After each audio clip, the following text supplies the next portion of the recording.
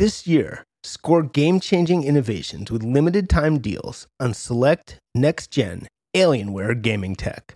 Pair your impressive skills with our advanced gaming systems like the Alienware M18 laptop, powered by an Intel Core i9 processor featuring awe-inspiring visuals, liquid cooling, three-dimensional audio with Dolby Atmos, and impressive overclocking potential. Your dream setup, amazing prices, and free shipping await you for a limited time only at alienware.com/deals.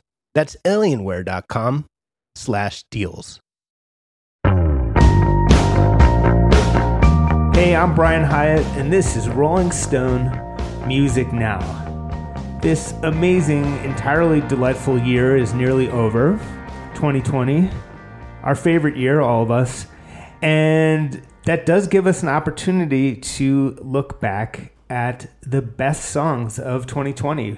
Rolling Stone has done our annual list of the 50 best songs of 2020. It's set in stone. It's out there. You can read it online. And we thought we'd go through our official list, maybe some individual picks. And I have with me John Dolan, Brittany Spanos, and Rob Sheffield.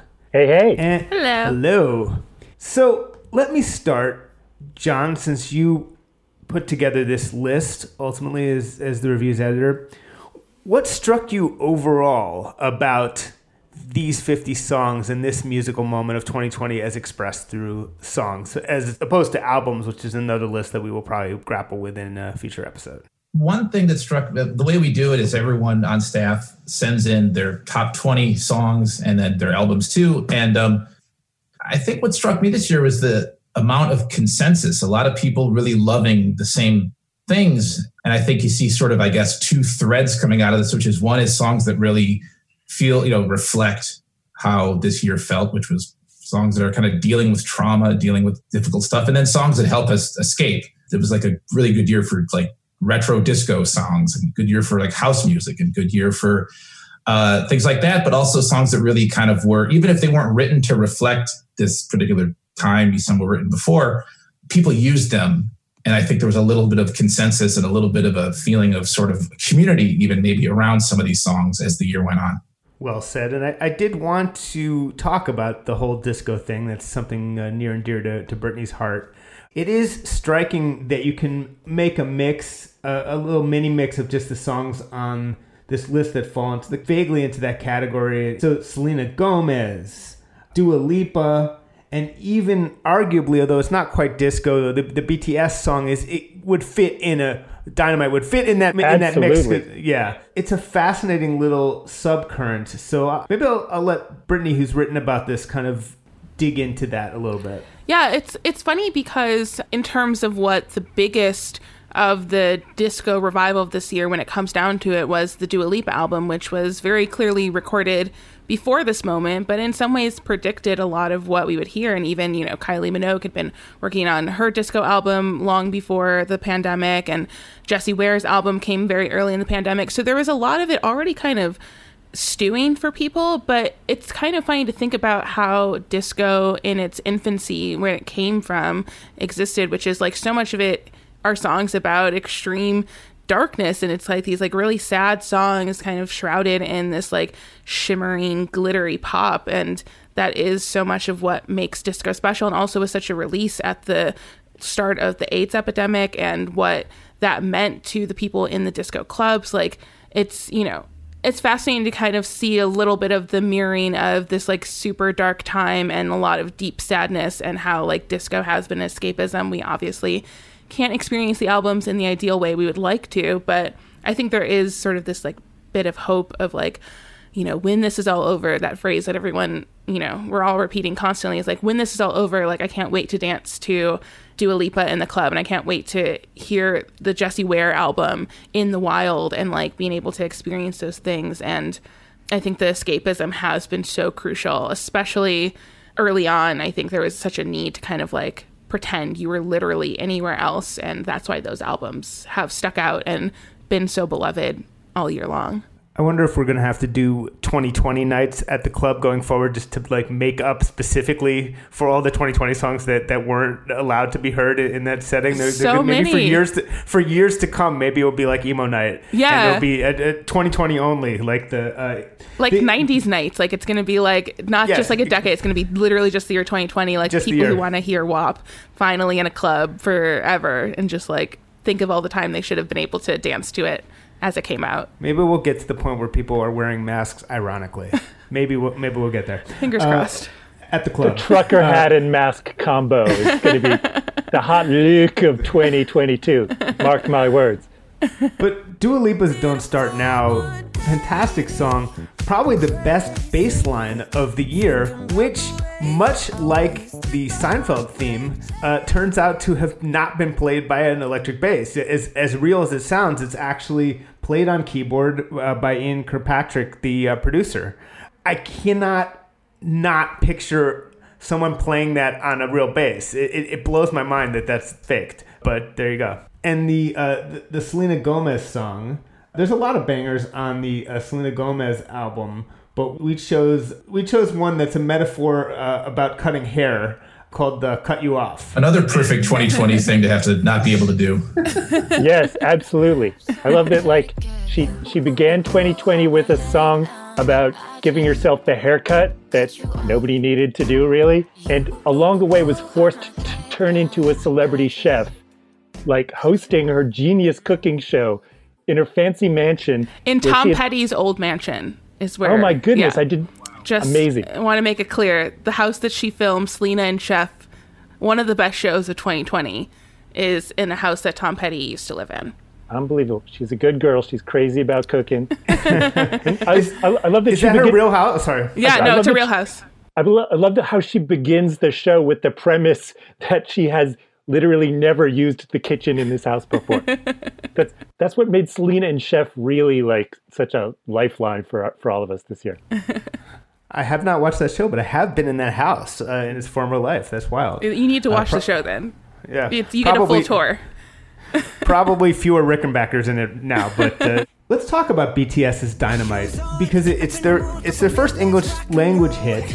It's fascinating to watch that particular sound, which is not that different from like a Bruno Mars type of thing, or or Earth, Wind and Fire hit, or something like that, like September by Earth, Wind and Fire. So it's straight into that sort of like bar mitzvah wedding jam genre, but done so perfectly by this group from South Korea. It's wild. It's a great song.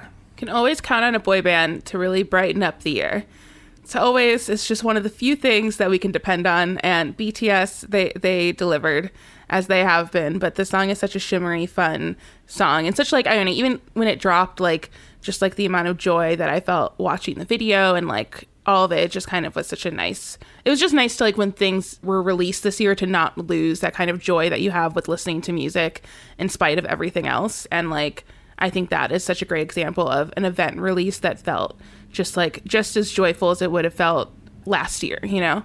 They really kind of live in their own world of just happiness and fun. And it's like, no one ever showed them a newspaper that told them that life is so bad now. It's like, it's a complete space that they just are in of, and you want to go in there, it's infectious. And it's with pop music now, it seems like, a lot of people sing about trauma. It's kind of can sometimes be pretentious, and they're just having such a great time doing these songs. And the song references Bob Dylan, and it sounds like Chic, and it's just so great. And they're just piling on fun the entire time. It's such a great song. Absolutely. The year isn't a total loss when BTS are singing about Bob Dylan in a number one hit the same year that Bob Dylan has a new hit album. It's just a shame he didn't get to mention BTS in Murder Most Foul. Like, play me a song by BTS. Play me PJ Harvey singing about the dress. I don't know. But BTS, Dynamite is something like that. I apologize. Try not to sing in these. But BTS, Dynamite was kind of right in the middle of a huge year for them, because they began the year with Map of the Soul, super ambitious.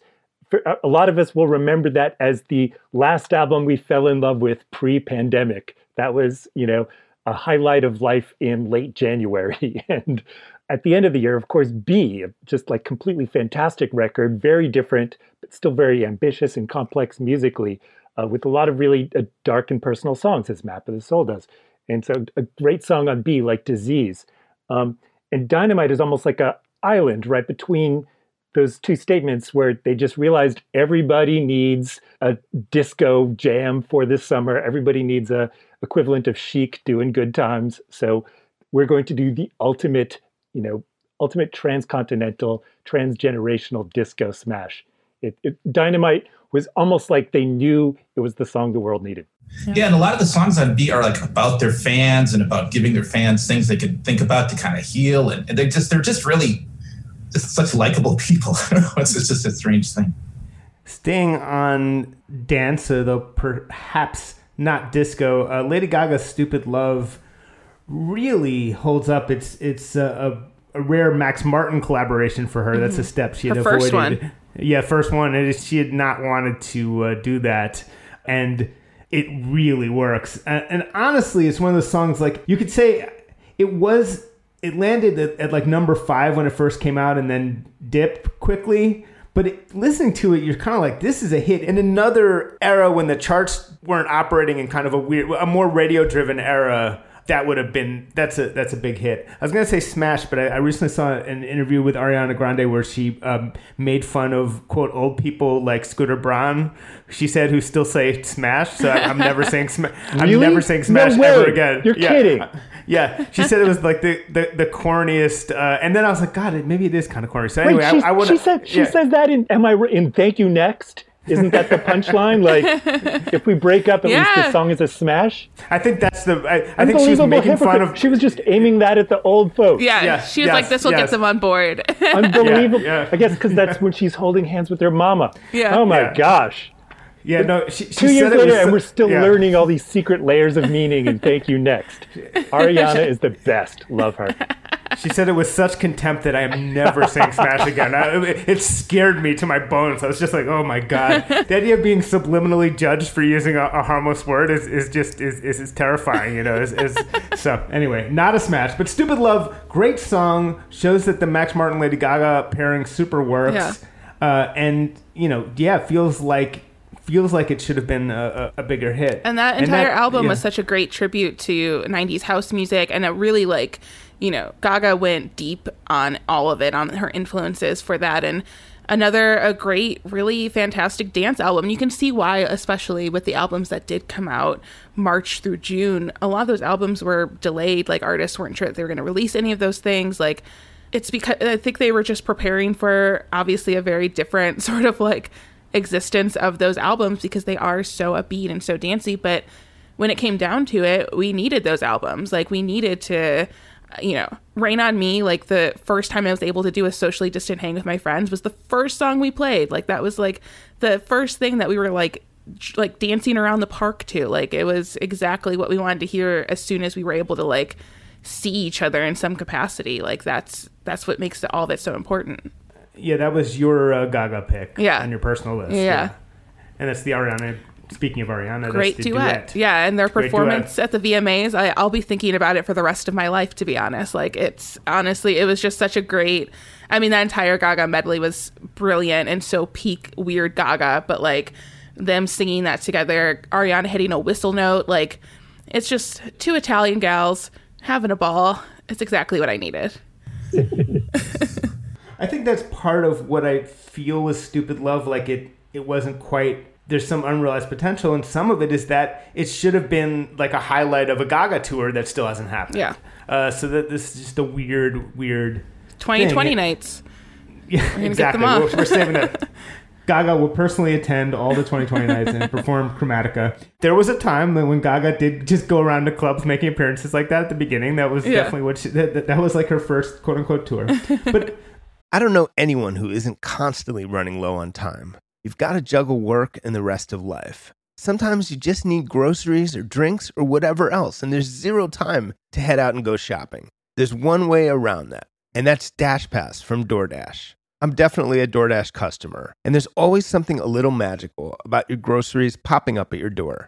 And when you want more from delivery, you can get it with DashPass by DoorDash. With DashPass, You get $0 delivery fees and lower service fees on eligible orders, which makes it incredibly easy to save on restaurants, groceries, retail items, and all your local favorites that deliver on DoorDash. And get this, DashPass pays for itself in only 2 orders on average, so it's worth it right away. And when you sign up, you get special access to exclusive promotions and member-only menu items, all for only $9.99 a month. Get more from delivery for less. Sign up for DashPass today, only on DoorDash. Use code MUSICNOW24 and get 50% off up to a $10 value when you spend $12 or more after signing up for DashPass. Subject to change. Terms apply. Open the door to $0 delivery fees and more. Sign up for DashPass today, only on DoorDash. That's 50% off up to a $10 value when you spend $12 or more after signing up for DashPass with code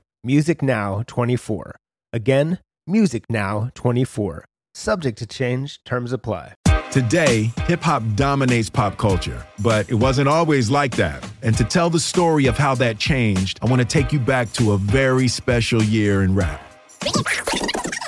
88, it was too much good music. The world was on fire. Yeah. I'm Will Smith. This is Class of 88, my new podcast about the moments, albums, and artists that inspired a sonic revolution and secured 1988 as one of hip-hop's most important years. We'll talk to the people who were there. And most of all, we'll bring you some amazing stories. You know what my biggest memory from that tour is? It was your birthday. Yes, and you brought me the Sade life-size cardboard cutout. This is Class of 88, the story of a year that changed hip-hop. Follow Class of 88 on the Wondery app or wherever you get your podcasts. What companies would you want to work for? Just Capital is a nonprofit that tracks which companies are a force for good. Companies like Bank of America, which just earned the prestigious Just Capital 2024 seal. Bank of America is ranked #1 in the banking industry and #1 for their ongoing commitment to workers, offering best-in-class benefits, including a minimum wage of $25 an hour by 2025. Visit justcapital.com to learn how a just business is a better business. Furnished by Just Capital. Just Capital is a nonprofit that tracks which companies are a force for good. Companies like Bank of America, which just earned the Just Capital seal. Bank of America is ranked #1 for ongoing commitment to their workers, with initiatives like Sharing Success, which awarded 97% of their teammates additional compensation, nearly all in stock. This is the program's 7th consecutive year, awarding more than $4.8 billion in total. Visit justcapital.com to learn how a just business is a better business. Furnished by Just Capital. Just, again, jumping thematically, there's another mini trend, and maybe it's just 2 artists, but with Halsey and Miley Cyrus, who Brittany wrote a great new cover story about that you should check out immediately as soon as you're done listening with this. And then, there might be another one I'm missing. Machine Gun Kelly. We can't forget his pop punk. What a song. I love that song. Yes. Right. He's not on the list, but absolutely, yes. New Metal had the best year ever. Yeah. But basically, this idea of like pop stars suddenly just being like, I'm doing rock now. And totally credibly. I mean, Halsey's actually, both Halsey and Miley have shown, nascent signs of rock fever for some time. Halsey had that actually killer, speaking of Machine Gun Kelly connections, given they had something. They certainly were together one night when I was hanging out with them a couple years ago. But she had that great song on the Birds of Prey soundtrack. Mm-hmm. That was like, Yeah, she did that with Bring Me the Horizon, which was such a weird pairing, but also so perfect because she's such a scene girl. Like, she was like on Tumblr in her teens. Like, she was very much like a scene emo girl and does not hold it back. She opened for Panic at the Disco, and she went to the My Chemical Romance reunion last year. Like, she's like a full-on pop punk scene emo, early aughts girl through and through. And nothing makes more sense than like the peak Warped Tour band like Bring Me the Horizon, who have probably headlined Warped Tour more than any other group, I think, for them to make this like kind of screamo post-hardcore song for that soundtrack, which was also a great soundtrack. But it was such a perfect pairing, and it's been fun to kind of hear her tease that even more throughout the year. Yeah, and actually, I went to emo night with Machine Gun Kelly and Halsey, which actually was quite an omen for both of their musical directions. I mean, Machine Gun Kelly didn't make the list, but yeah, talk briefly about his remarkably successful pop punk move. He played like a couple of his like nascent pop punk songs for me, and it was hard to. I could tell his he had a lot of sincerity in his affection for it. I didn't necessarily know that when he really did it was going to come out quite this well. Yeah, I love that. Tickets to My Downfall, wonderful album that I didn't really get into immediately when it came out, and I think it was like the Halsey song in the video just like brought me back to watching MTV2 and Fuse like really late at night in 2007, and like it felt really perfect. And it's just like, he's having so much fun. It's also just like such a raw kind of angry album. He lost his dad. He's responding to a lot of that grief. He's also fallen in love with Megan Fox, who's like the peak sort of like pop punk muse. Like that's, you can't get better and more 2006, 2007 than like having Megan Fox become like your real life muse and for your new album. And it's just like, interludes from Megan and Pete Davidson. I can't think of a more perfect album. Love that. Also note that Halsey on her album, to bring it full circle, she has that great song that samples dialogue from Jennifer's Body. Yes. That's the greatest Megan Fox film of all time. Yeah. So like Megan Fox, sort of the secret sharer of 2020 pop. She was everywhere. And there's that phone call from John Mayer at the end of 3 a.m. when he's congratulating her for how well Without Me did. And 3 a.m. being her amazing rock song on Manic. But yeah, so many amazing songs on that album. But yeah, 3 a.m. is just love that. Now one. when John Mayer tries to creep on young pop stars, they just make it like wow, this legend called me on this album. This old legend called me. They don't even know that. They don't even understand that he's creeping on the them. lead singer of the Grateful Dead just called me. But cool, did you she guys. cry the whole way home?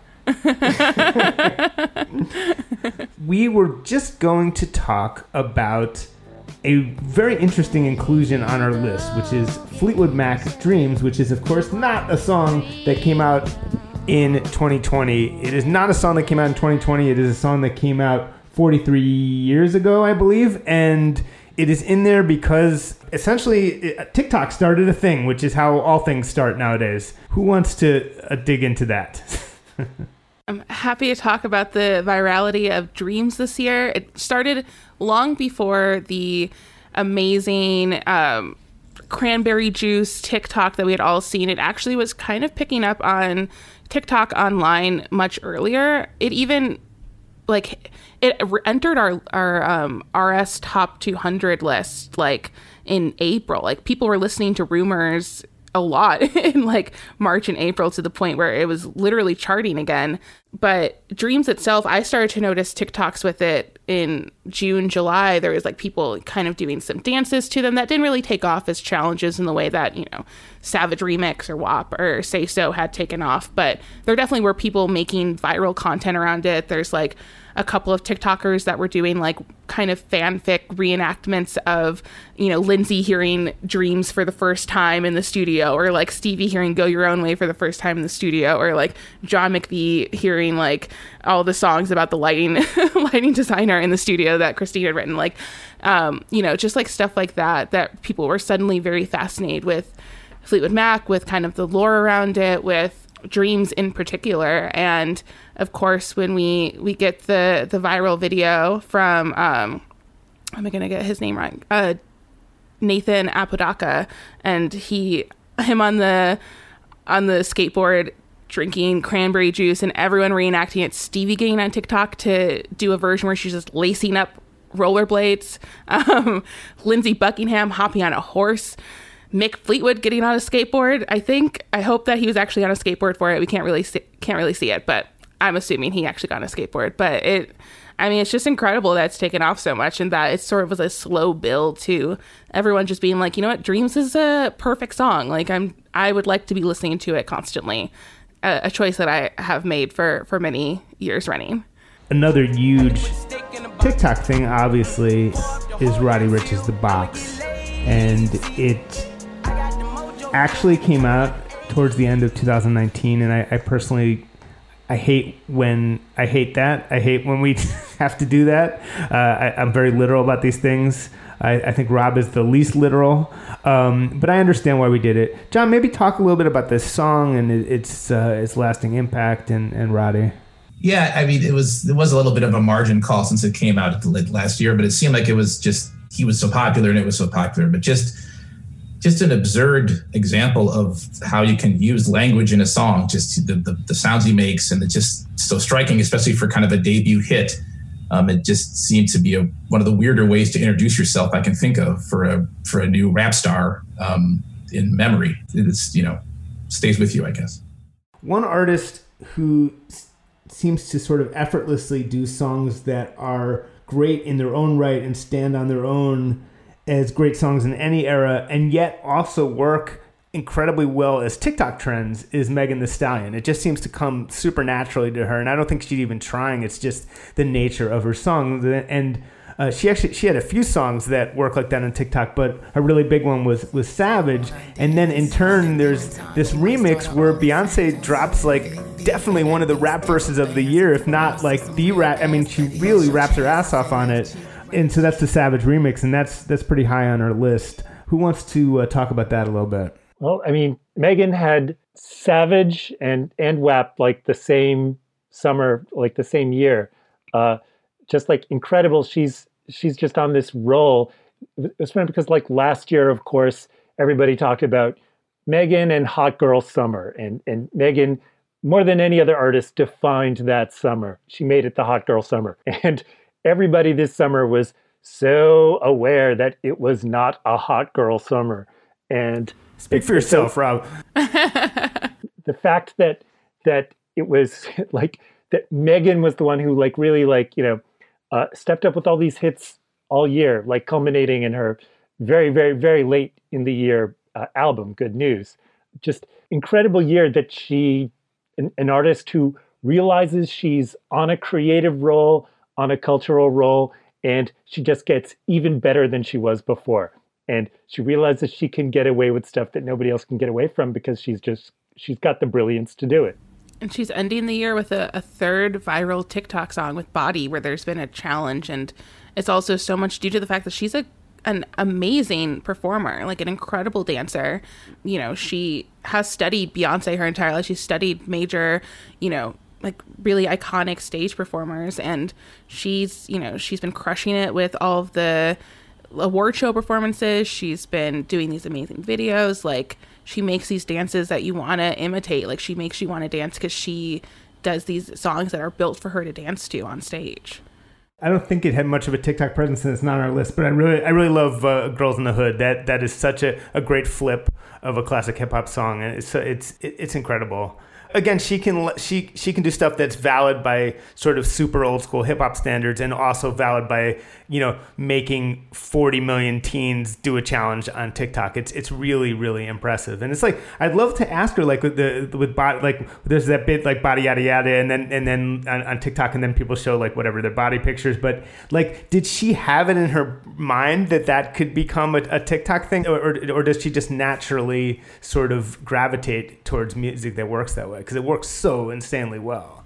I feel like the choreography for sure in the video, because I don't think she anticipated like how many different ways. That's the funny thing about TikTok too, is like so many songs take off in like multiple ways sometimes. And with Body, like that song not only kind of has like this body positivity angle to it, where people have been using this as like, like let me kind of like celebrate myself, but also like the dance move that she does when she's doing that body yada yada part of the video has taken off completely. Like, people are trying to do it because it's so like, it's like it looks like a very easy move, but it's not. Like, it's like a lot of knee control that obviously Meg is always celebrated for, like that people just don't have. And so she's like, everyone's like trying to like imitate this like very specific type of dance that she's doing. So I think she's definitely like taken more advantage of how her own dance moves and like how kind of brilliant she is in that regard, along with being a great rapper, but like how she can kind of utilize that with how catchy her songs are, and people are doing their best.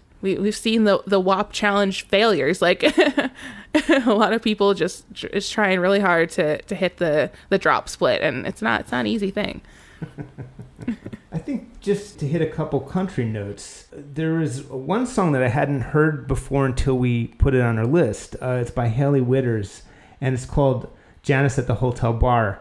It really took me by surprise and just wowed me emotionally. It's basically like a classic sort of Nashville story song, and in the song the narrator kind of meets, it's based on a true story.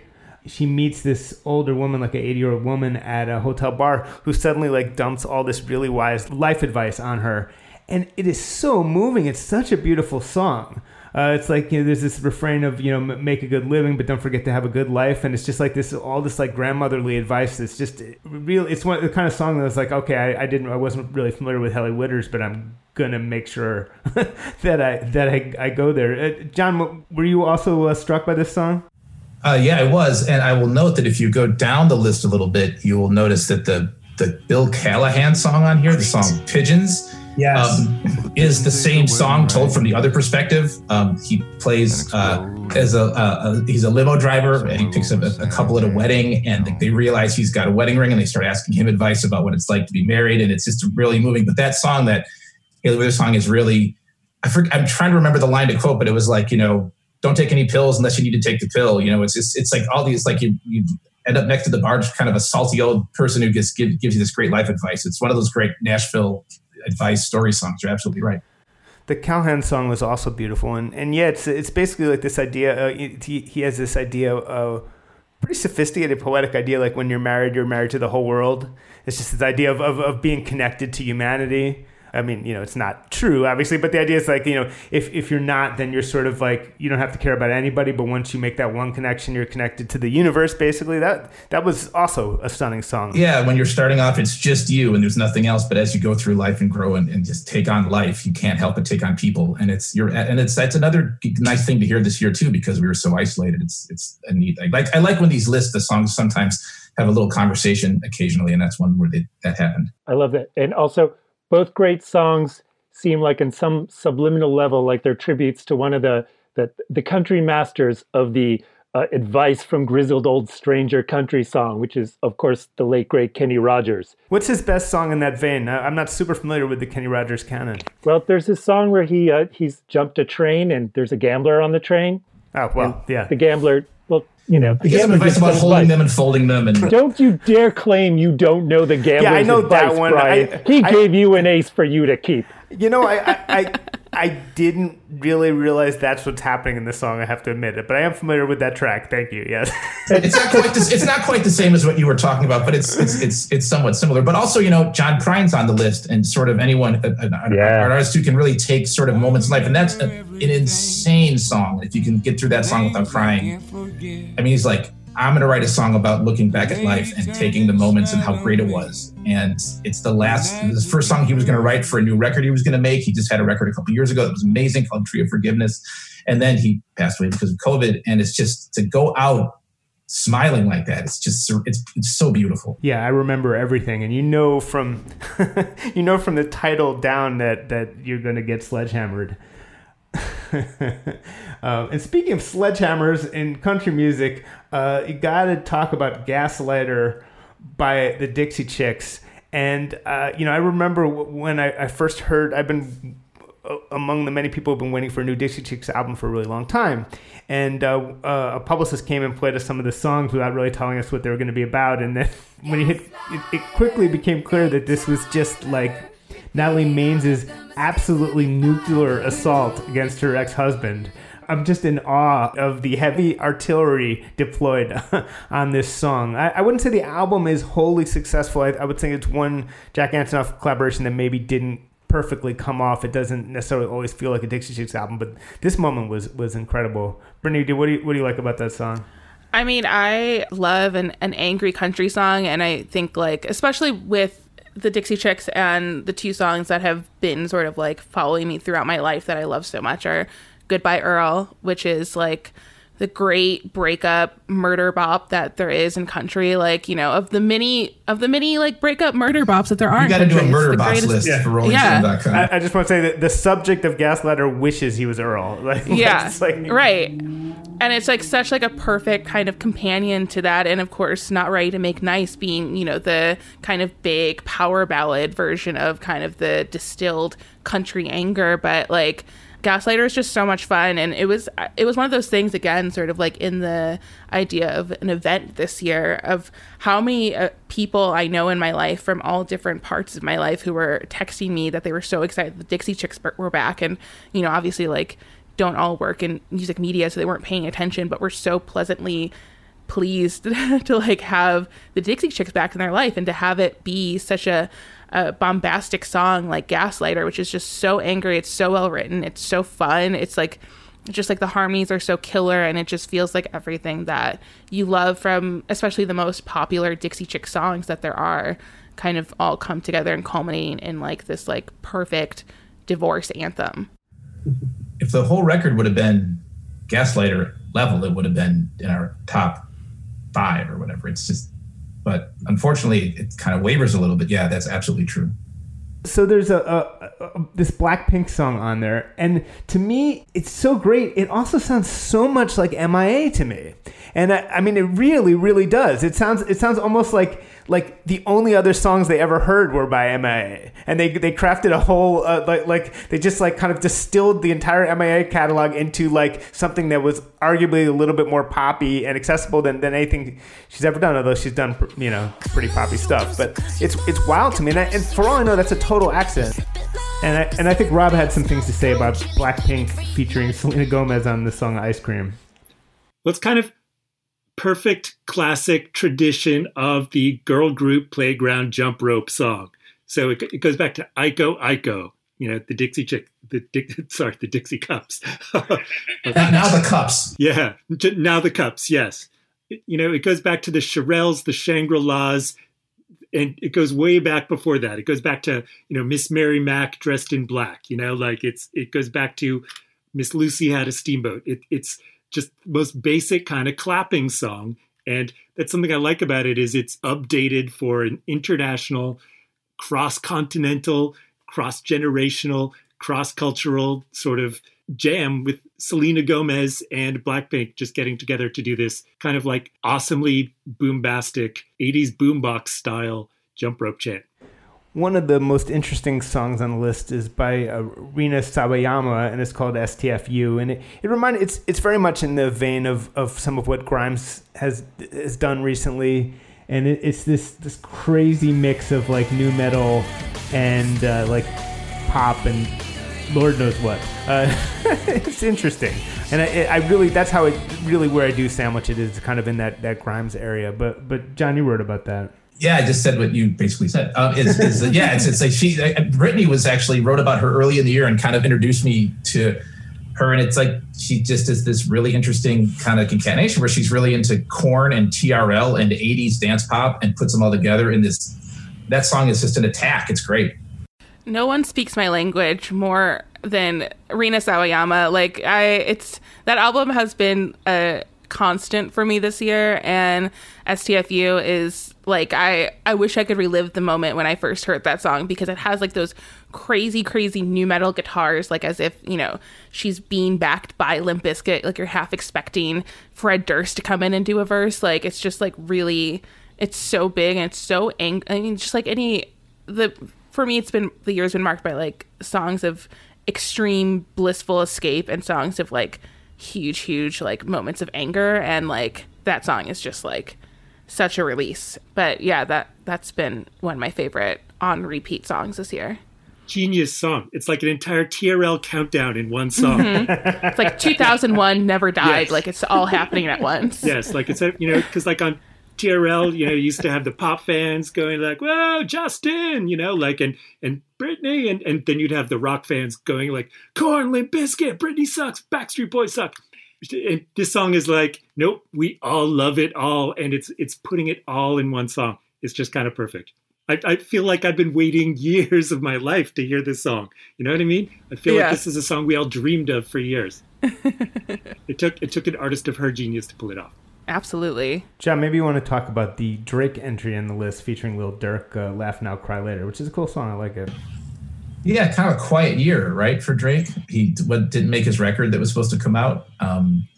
And then this is a kind of a nice, like, it's got a nice kind of swing beat. And he just talks about how life is still awesome for Drake. But there's kind of a little bit of a tug of loneliness to it too. And Little Vert Dirt talks about bringing Drake to his neighborhood and kind of introducing Drake to Drax. It's Drake's one inclusion here, and it's I think a good one. No one has ever taken half of a pill more often in a song than Drake. He's very into telling you that he's very into telling you that he's very cautious with his pill intake. It's a hilarious tick. Yeah. Sorry, Brittany. Oh, I was just gonna say it felt like such a great apology after the 2C slide, which is a true abomination of a Drake song, and was so big because it was built to be a TikTok song. But honestly, like, such a failure for me in so many ways. And I, as a Drake apologist, like, it's very hard to listen to that song. And this song felt like, I think Drake is back to leaning into the qualities of him that make him kind of funny and, like, the butt of the joke. And Laugh Now, Cry Later is, like, a peak Drake song title. Like, any song that has cry in the title for Drake is so good. Like, the name of his next album is Certified Lover Boy. Like, no one else can pull that off, and I would expect nothing less from him.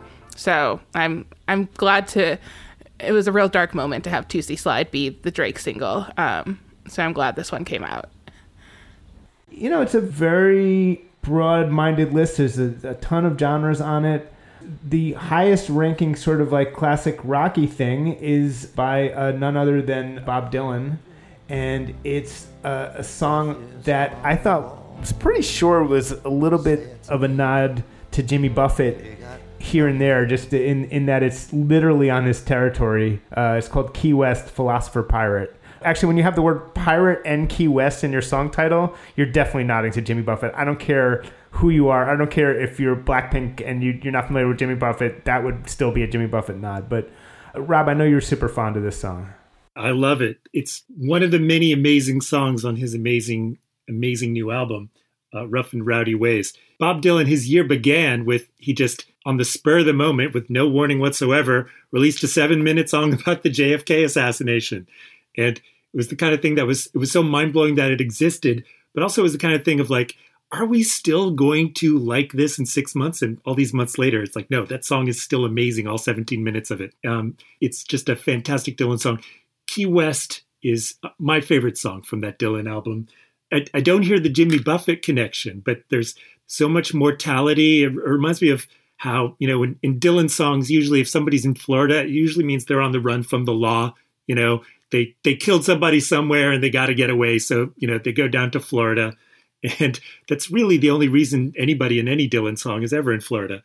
And something I love about that song is Dylan is somebody who sings usually about passing through places, not staying in a place. And he sings about Key West almost like he's trapped in paradise. And there's this really weird emotional tone that he's never quite come close to in his music before. And very close to it on the list is The Weeknd's Blinding Lights, which is another Max Martin collaboration, I believe.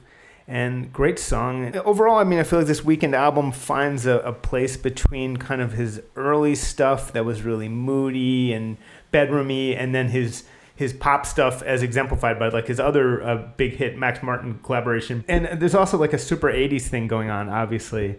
It's a great song. It's definitely one of the best Weeknd songs.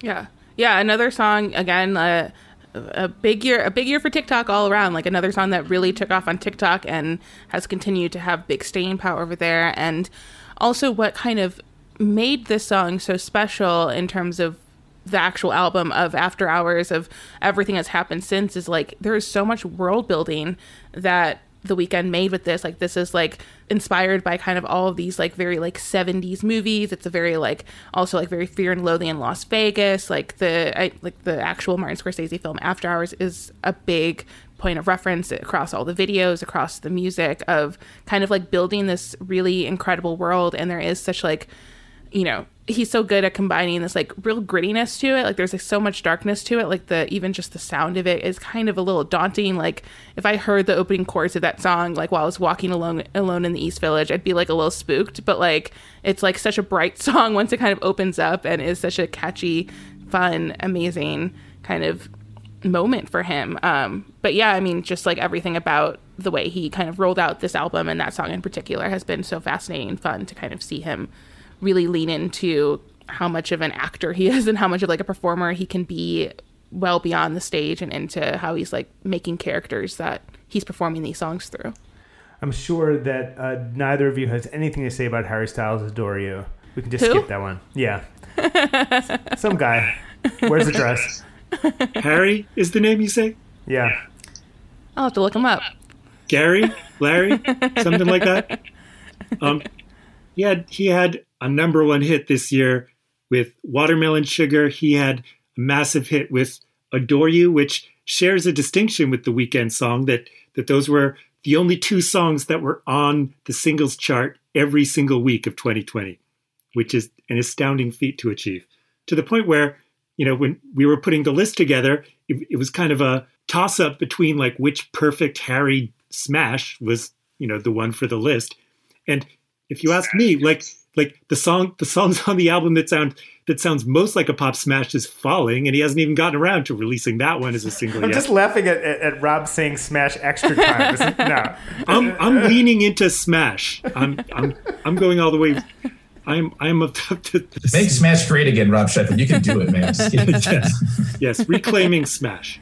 But so with Adore You, which is a song that would have been a perfect pop hit in the 70s, in the 80s, in the 90s, or today. It's kind of a timeless psychedelic soul ballad. And Watermelon Sugar, totally different kind of song with a really laid back, spacey, maybe we'll have a chord change, maybe we won't. Choruses, who needs them? Watermelon Sugar is really just a really eccentric groove for two songs from that album to be so different and yet so huge. Just kind of astounding.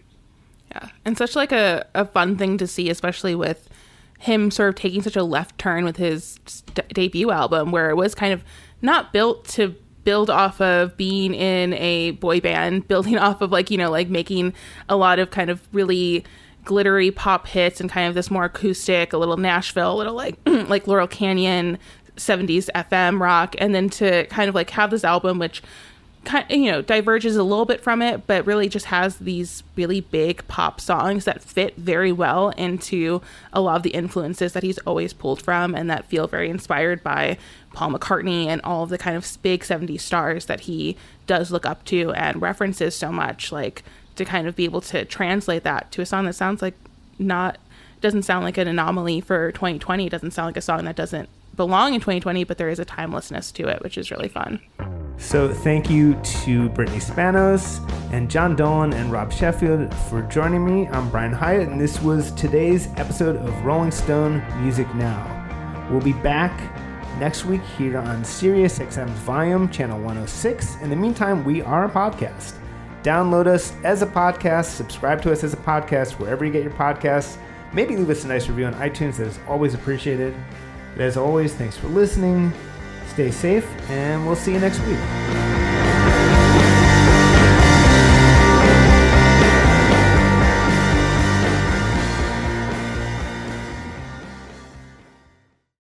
Movies, TV shows, books, podcasts, and more. It's What Women Binge with Melissa Joan Hart and her friend Amanda Lee. We have Lauren Bosworth with us. Yay! The Hills. So what is like your number one question from fans? The primary question I still get asked was, "What is it real?"